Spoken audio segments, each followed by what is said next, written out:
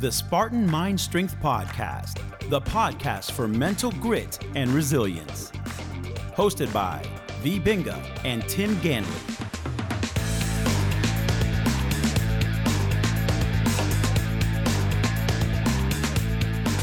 Hello, this is Tim. And this is V, and we welcome you to another episode of the Spartan Mind Strength Podcast. So, Miss V, what are we going to talk about today? Same thing we talk about every time, Ayurveda. Stay tuned, we'll be right back.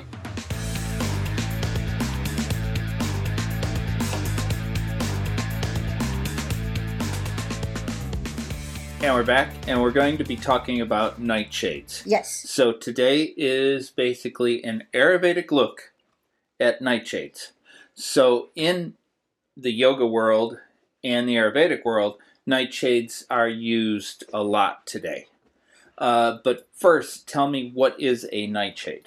Nightshades are a category of foods. Mm-hmm. A family of foods that have certain compounds in them that are highly detrimental to our health, starting from our gut membrane and then the rest of our cell membranes.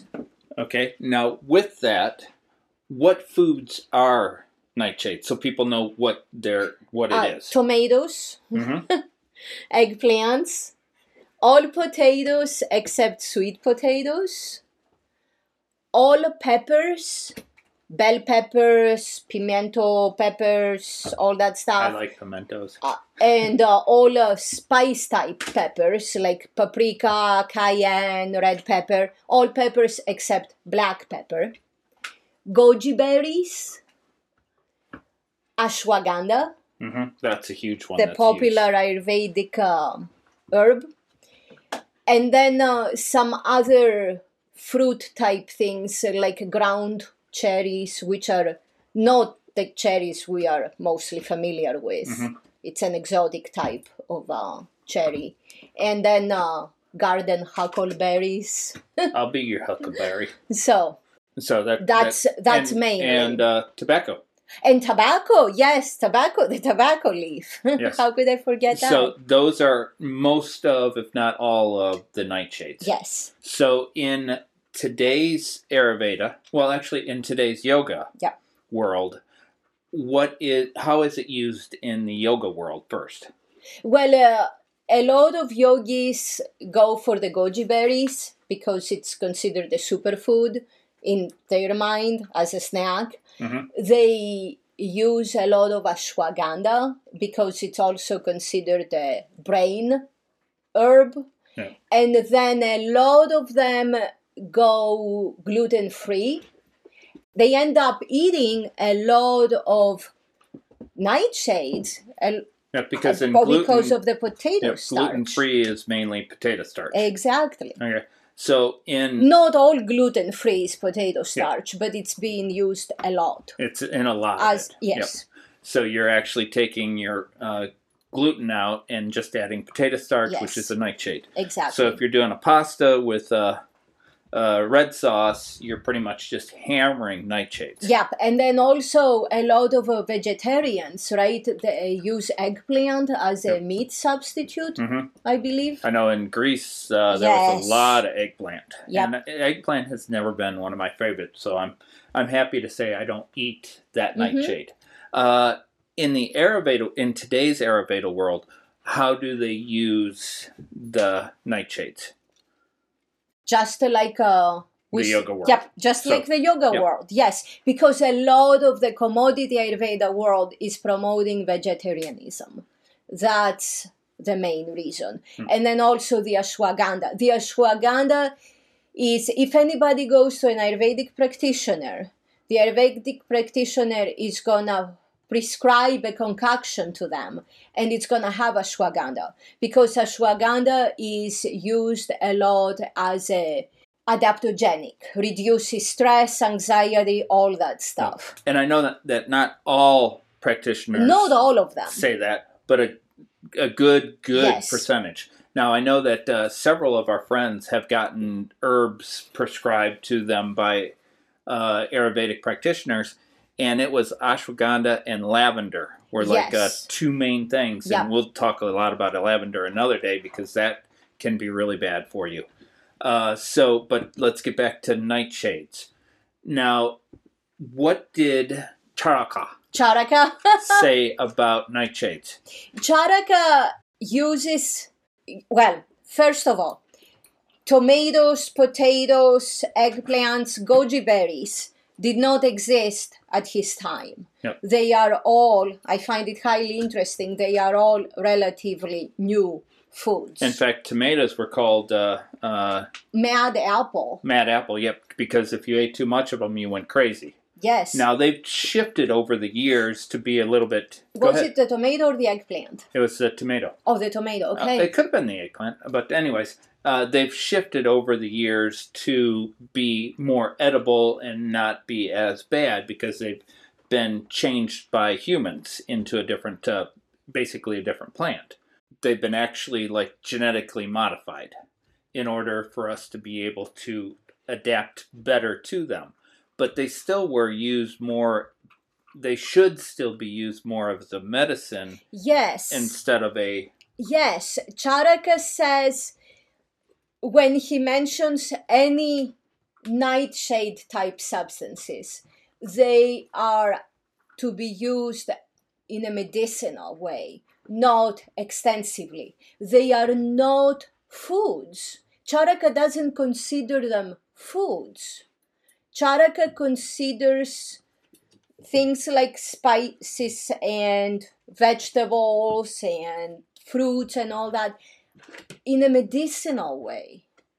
They are not meant to be our staples because he looks at the qualities they have and the long-term effect in our health. So, looking at Charaka and Yes. you reading his books and doing a lot with what he was and what he Yes. talked about, he would eat tomatoes, but he would eat maybe a half a tomato, a quarter tomato. Certain times and prepared in a certain way. Yep. Charaka would remove the skin. Yep. So we'd go back to the old Greek way. Exactly. So You remove the skin, you cook them, you eat them with a lot of meat fat. and olive oil and feta cheese and all that stuff. Yes. So all nightshades can be consumed. Yes. However, the more sick you are, the less you should eat. Exactly. And not all the time.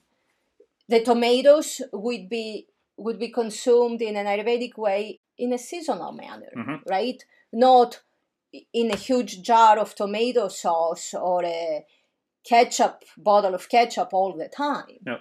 And what is that term? I know it's a Greek word. For hormesis, right? Because hormesis is that which does not kill you, makes you stronger. Hormesis is when you challenge your physiology, your brain, when you challenge yourself in a way that's out of your comfort zone. Okay. But you don't want to do too much of it because that can kill you, right? So and I want to say one thing. Again, you always like to say one thing. Is we say if you're sick, right? If you're sick, avoid nightshades. What does sick mean? That's what people miss a lot of times, is because they'll say, a lot of people will tell me, I'm not nightshade sensitive, I know that. If you can't sleep, you're nightshade sensitive. If you have joint aches, you are nightshade sensitive. If you have skin rashes and all that stuff, you are nightshade sensitive. If you have acne, yes, you are nightshade sensitive. If the weather change affects you more than others, you are nightshade sensitive. You know, you sort of sound like you might be a redneck. That's a good one. That's a really good one. If you don't like this, you're nightshade sensitive. Yes. You might be a redneck if. You might be nightshade sensitive if you have mood swings. You might be nightshade sensitive. I can keep going. Most of us are... If you get angry too quick. Yeah, definitely.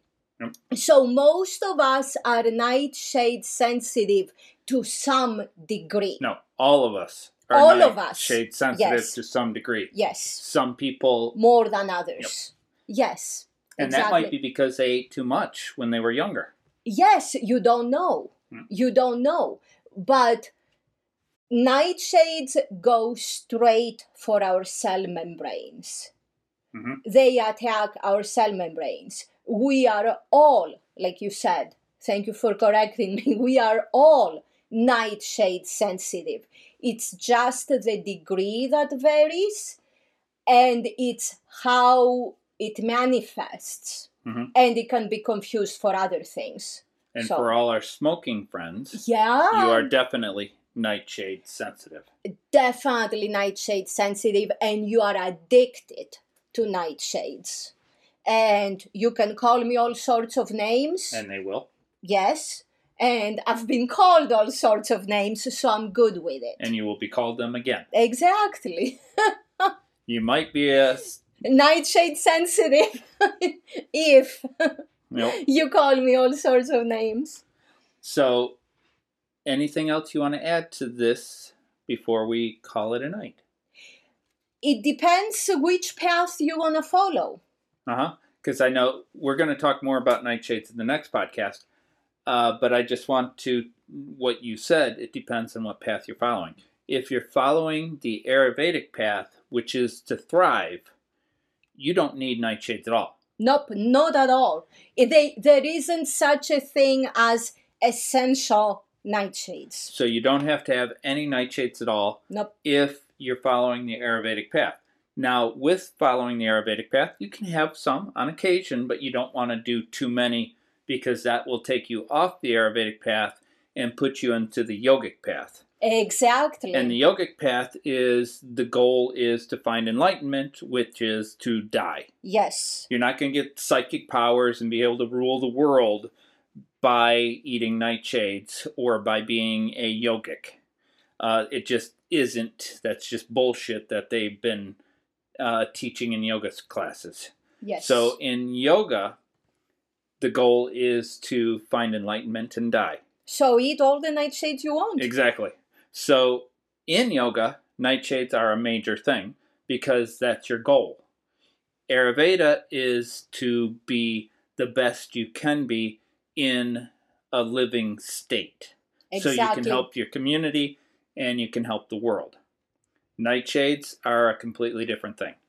So if you are following your yogic path, you will have to give up nightshades down the road because you give up everything.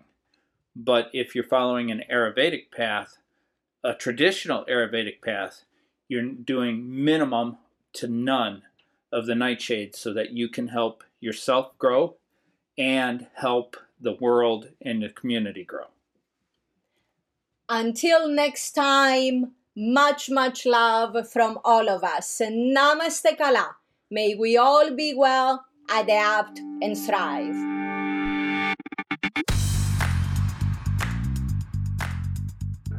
If you found today's show helpful, please give us a rating, a review, or both.